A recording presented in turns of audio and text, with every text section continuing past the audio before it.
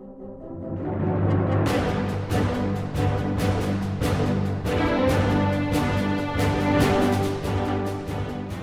to the Verse by Verse podcast, a ministry of the Friendship Congregational Bible Church. I'm Richard Church, the teacher on Verse by Verse, and I'm glad you've joined with us today as we study together God's infallible Word, verse by verse.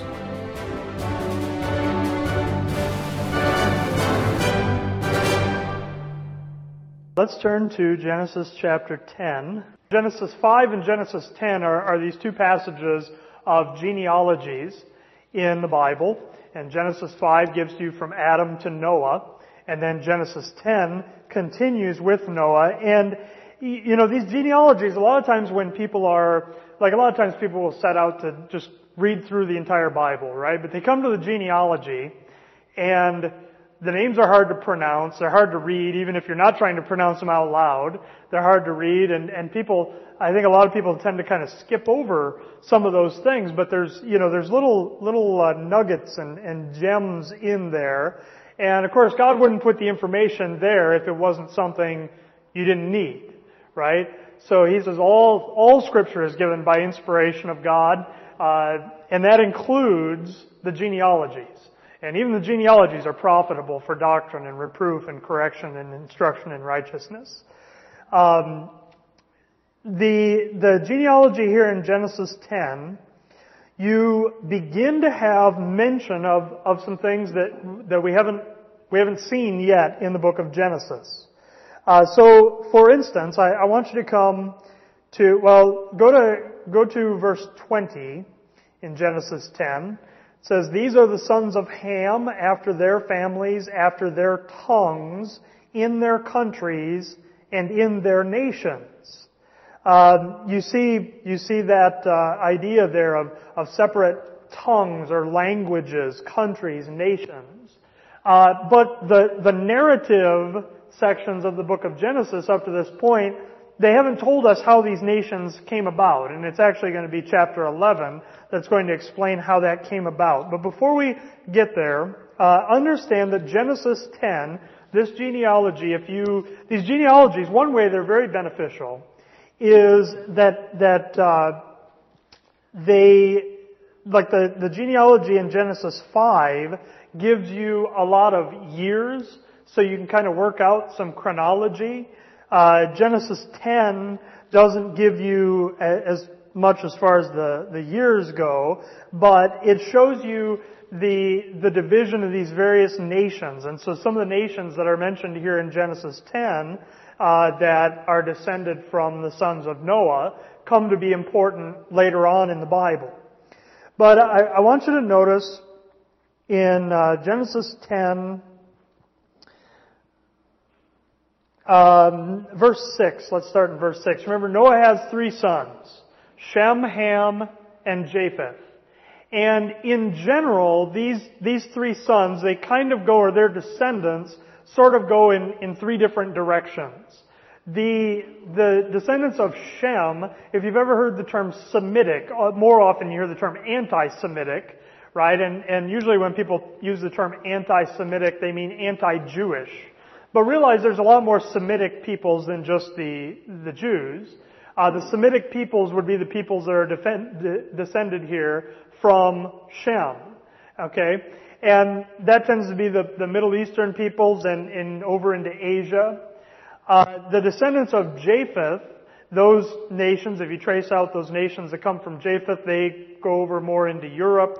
And the descendants of Ham go down into Africa, okay? And, you know, there's always mixing between those different groups, but in general, that's the general directions where those descendants of those 3 sons go. And notice in this line of Ham, so verse 6 says, the sons of Ham, Cush and Mitzrayim and Phut and Canaan. Alright, and Mizraim, for instance, that is a term that's used interchangeably with Egypt in the Bible. But Cush, if you come down to verse 8, it says, Cush begat Nimrod. He began to be a mighty one in the earth.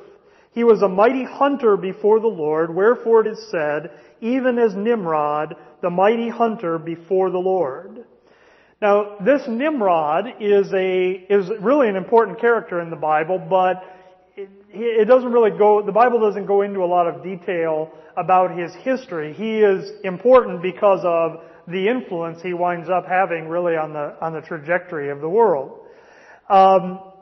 Nimrod, I don't know, when I was a kid, if you wanted to insult somebody, you called him a Nimrod. But this Nimrod is not it's not an insult here. He is a great man in the earth. You see, it talks about him being a mighty hunter.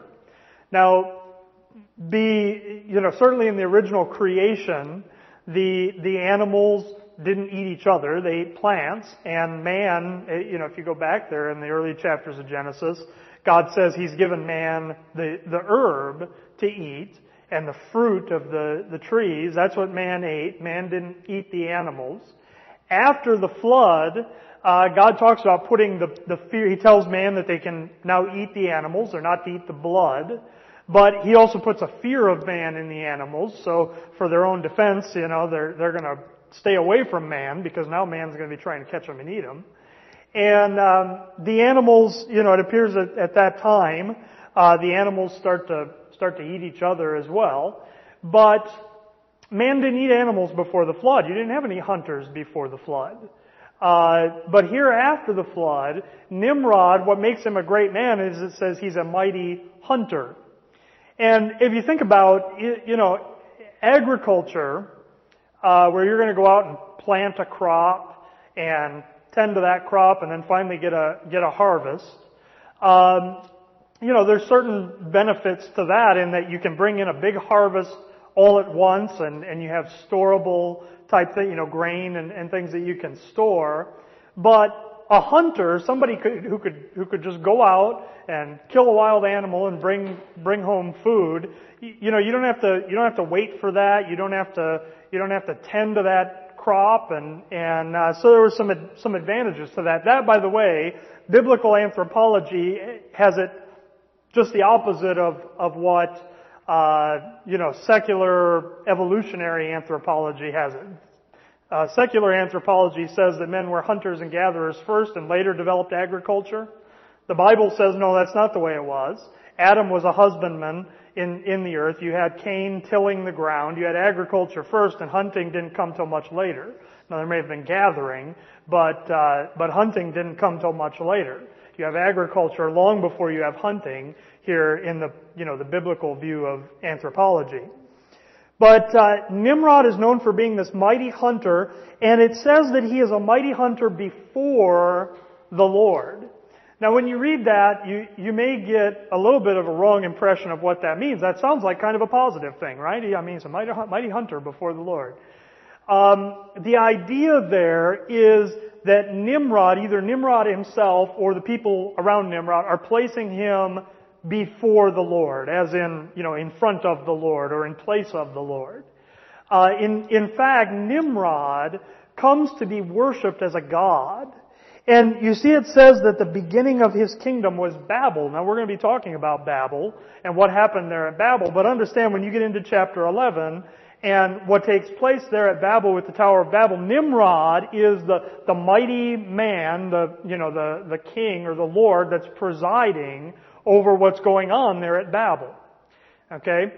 And Nimrod, it doesn't mention here anything about Nimrod's wife, but you can go back into other sources regarding this history. And Nimrod had a wife named Semiramis.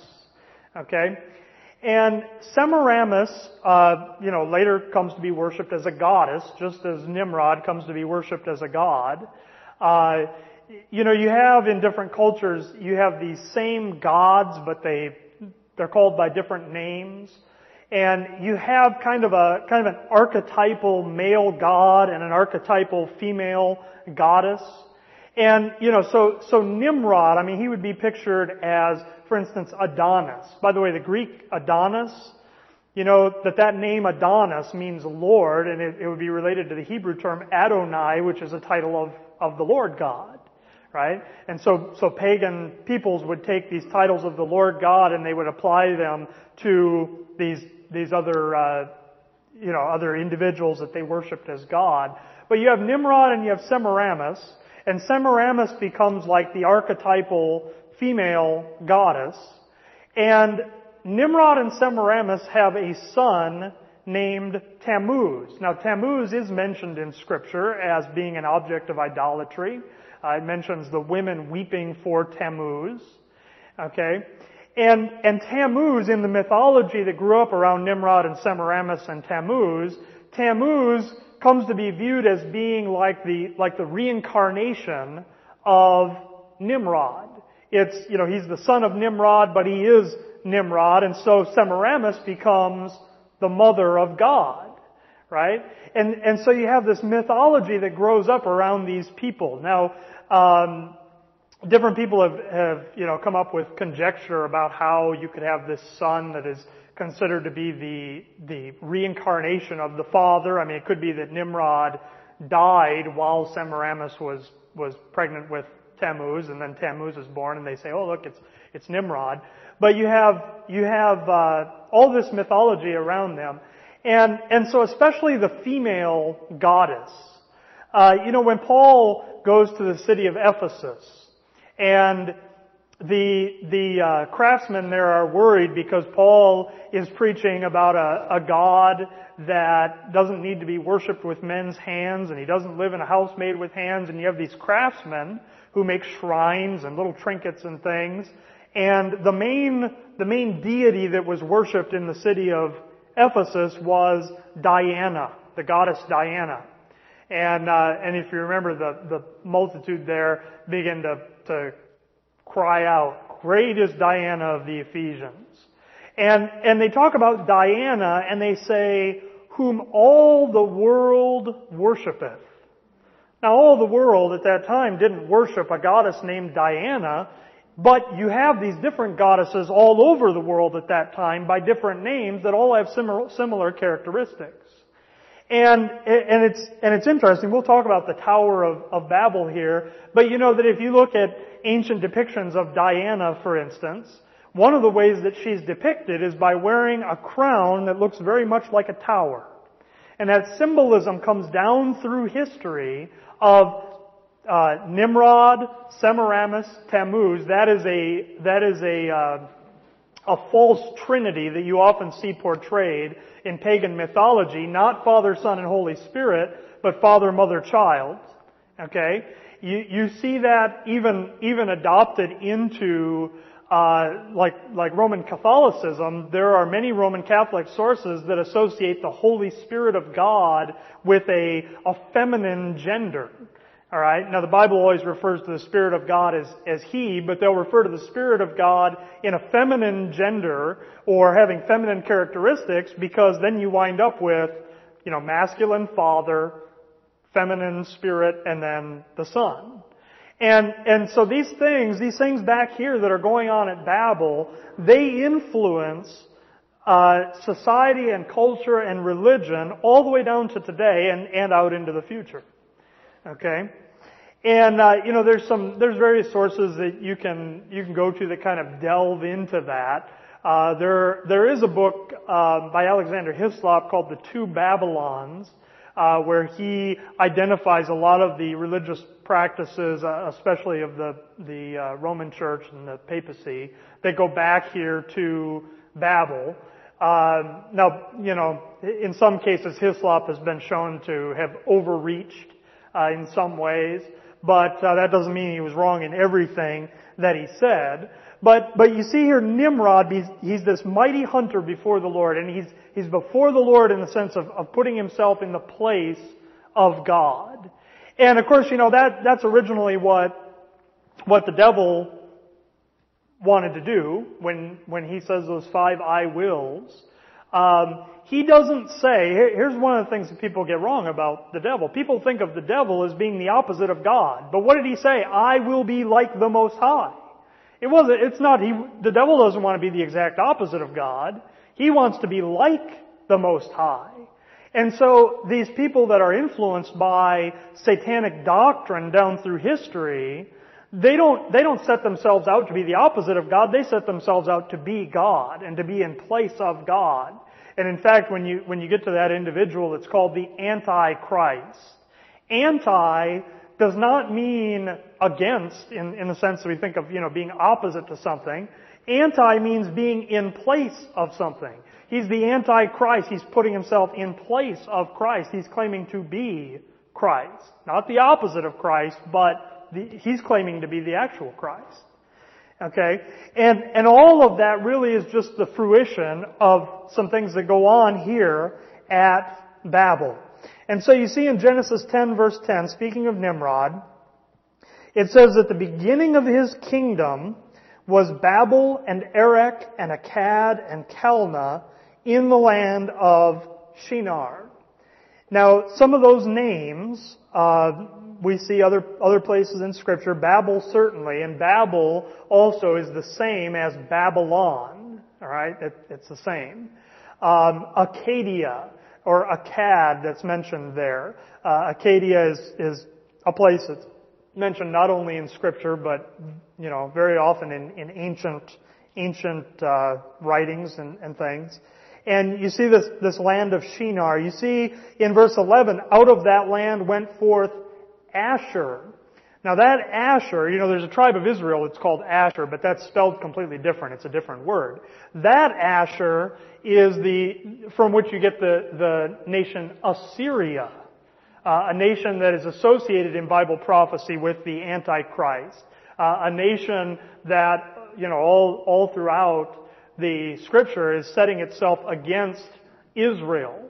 And you have Assyria in the north and Egypt down in the south, and a lot of times Assyria and Egypt were fighting with each other, and Israel's in the middle, and sometimes they would kind of try to make a league with Egypt, sometimes with Assyria, and they always wound up losing out in those deals. But you see there Asher, Assyria, and builded Nineveh, and the city Rehoboth and Calah and Rezin between Nineveh and Calah. The same is a great city.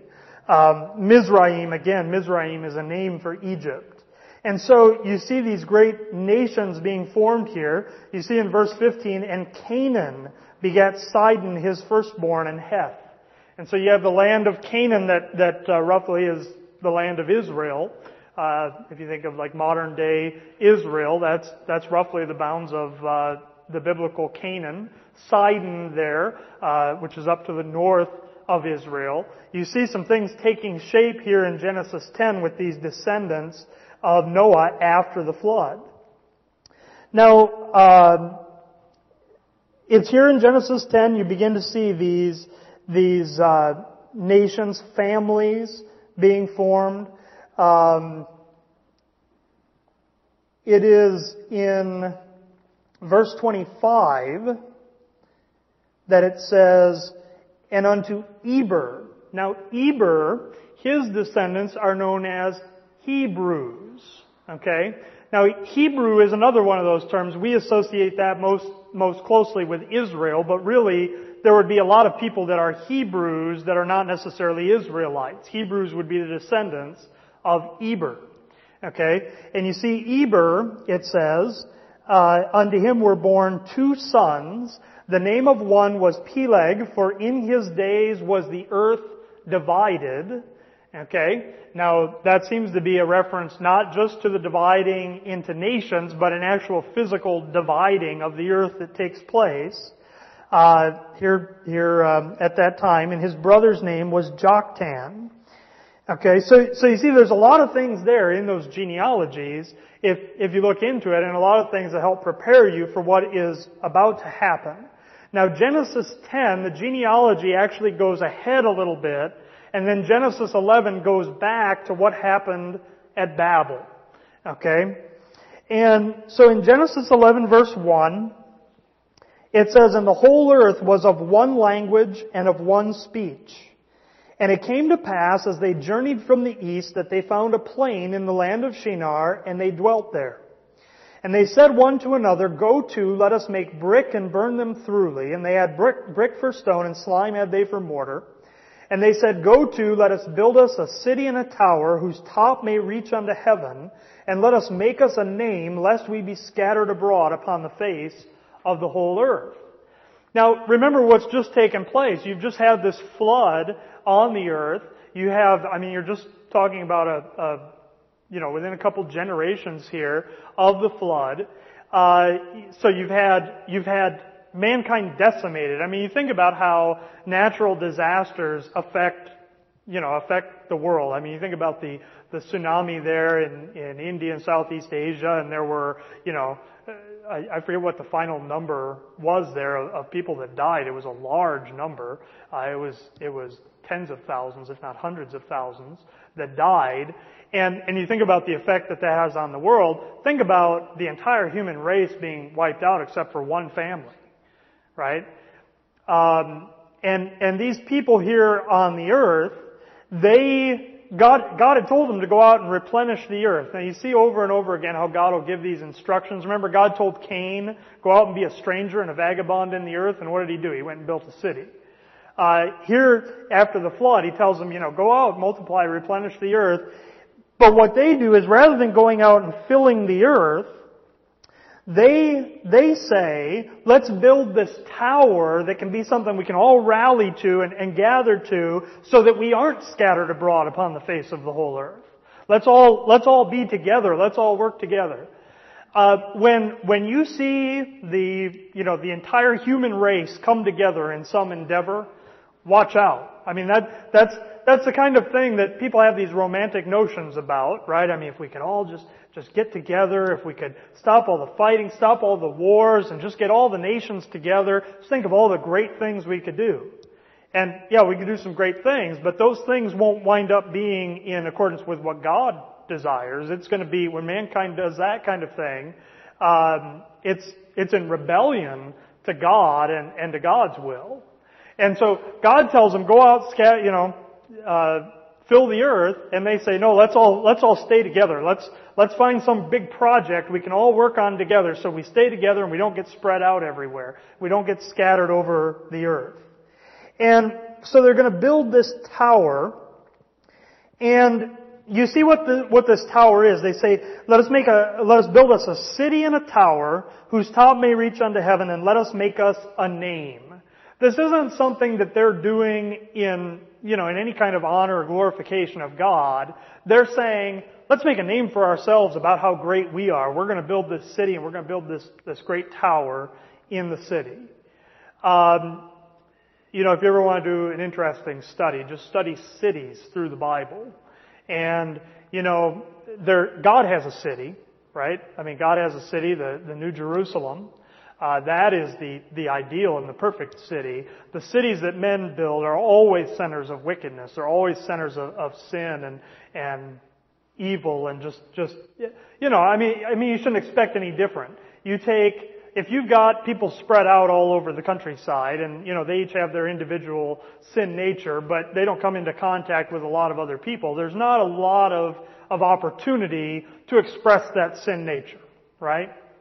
A hermit out in the woods somewhere, I mean, he may be just as sinful as he could be, but he doesn't have a lot of opportunity to express that by mistreating other people or whatever. But you take 1 million sin natures and confine them in a city, and they can come up with all kinds of wickedness to do. And they can accomplish things in rebellion to God that one individual never could. And you take 10 million people and put them together in a nation of cities, again, they'll come up with all kinds of things to do, to express their sin nature, and you've got those millions of sin natures bumping up against one another, and, there's just all kinds of wickedness that results. These people say, no, we're not going to spread out over the earth. We're going to make a city, and we're going to build this city around this tower, and this tower, you see, they say, let us build us a city and a tower whose top may reach unto heaven. Now, the name of the city that they build and the tower in it is Babel. And Babel means the gate of God. They're going to make a gate to God. Just as Nimrod places himself before the Lord, you see, they're going to make a gate to God. Just like Satan said, I will ascend into heaven, they say, we're going to ascend into heaven by means of this tower. Now, the way this is usually, the way you usually learn this in Sunday school class is that they were going to build a tower so high that it would go up into heaven where God dwelled. I don't think that was what was in their mind as they were doing this. Not that they were physically somehow going to build a tower into heaven, but rather they're building a tower that is to them going to be a means of reaching heaven. These religious structures that ancient man built, it was on the top of that high structure that they would perform their religious rituals that were designed to get them to heaven. And you can see these kinds of things all over the world. Men used, before they were building big structures, men just used high places, tops of mountains, tops of hills. That's where they would engage in their false worship, often of the stars. By being up there high, it made them feel like they were closer to the stars. That's where they would worship these things. Then men started building artificial high places. And you don't have to go very far to see them. What's considered to be the most important ancient archaeological site in Wisconsin is down between Madison and Milwaukee. It's Aztalan State Park there. And they named it Aztalan because there were South American people who talked about how their ancestors had come from the north, from a place called Aztalan, and the first people who found this site thought, maybe that's where they had come from. But there's an earth pyramid there. There was a big city there at one time.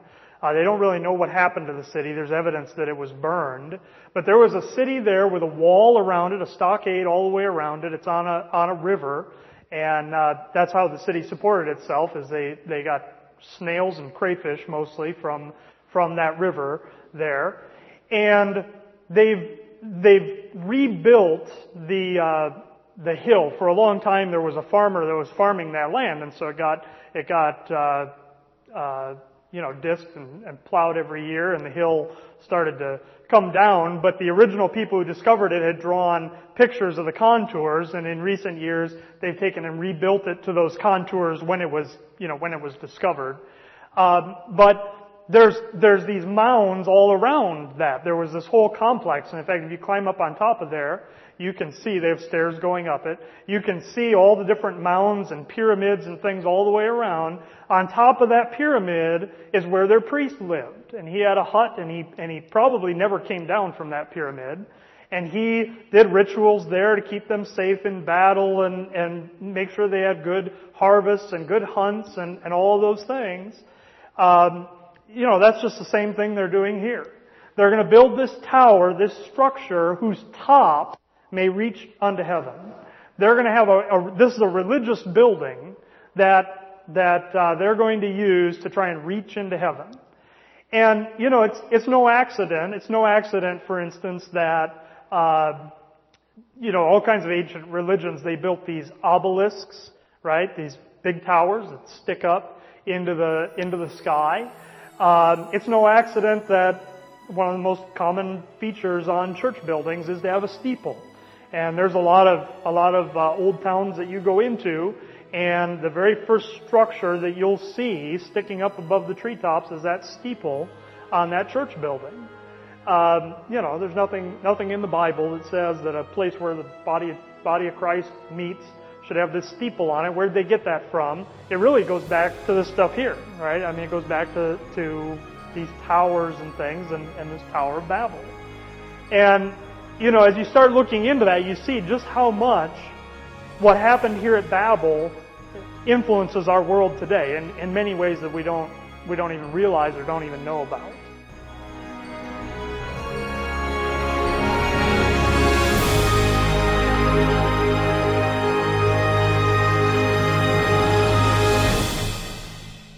Hi, I'm Richard Church, the teacher here on Verse by Verse. I'm glad you've listened to our podcast today, and I would like to let you know that if you have any questions about anything you've heard here, you can contact me by email at richard@richardchurch.com or by telephone 608-339-9522. I also encourage you to check out our church website at www.vbc.org. www.friendshipbiblechurch.com. Thank you for joining us today, and our prayer is that this program would be a blessing to you in helping you to grow in your understanding of God's grace.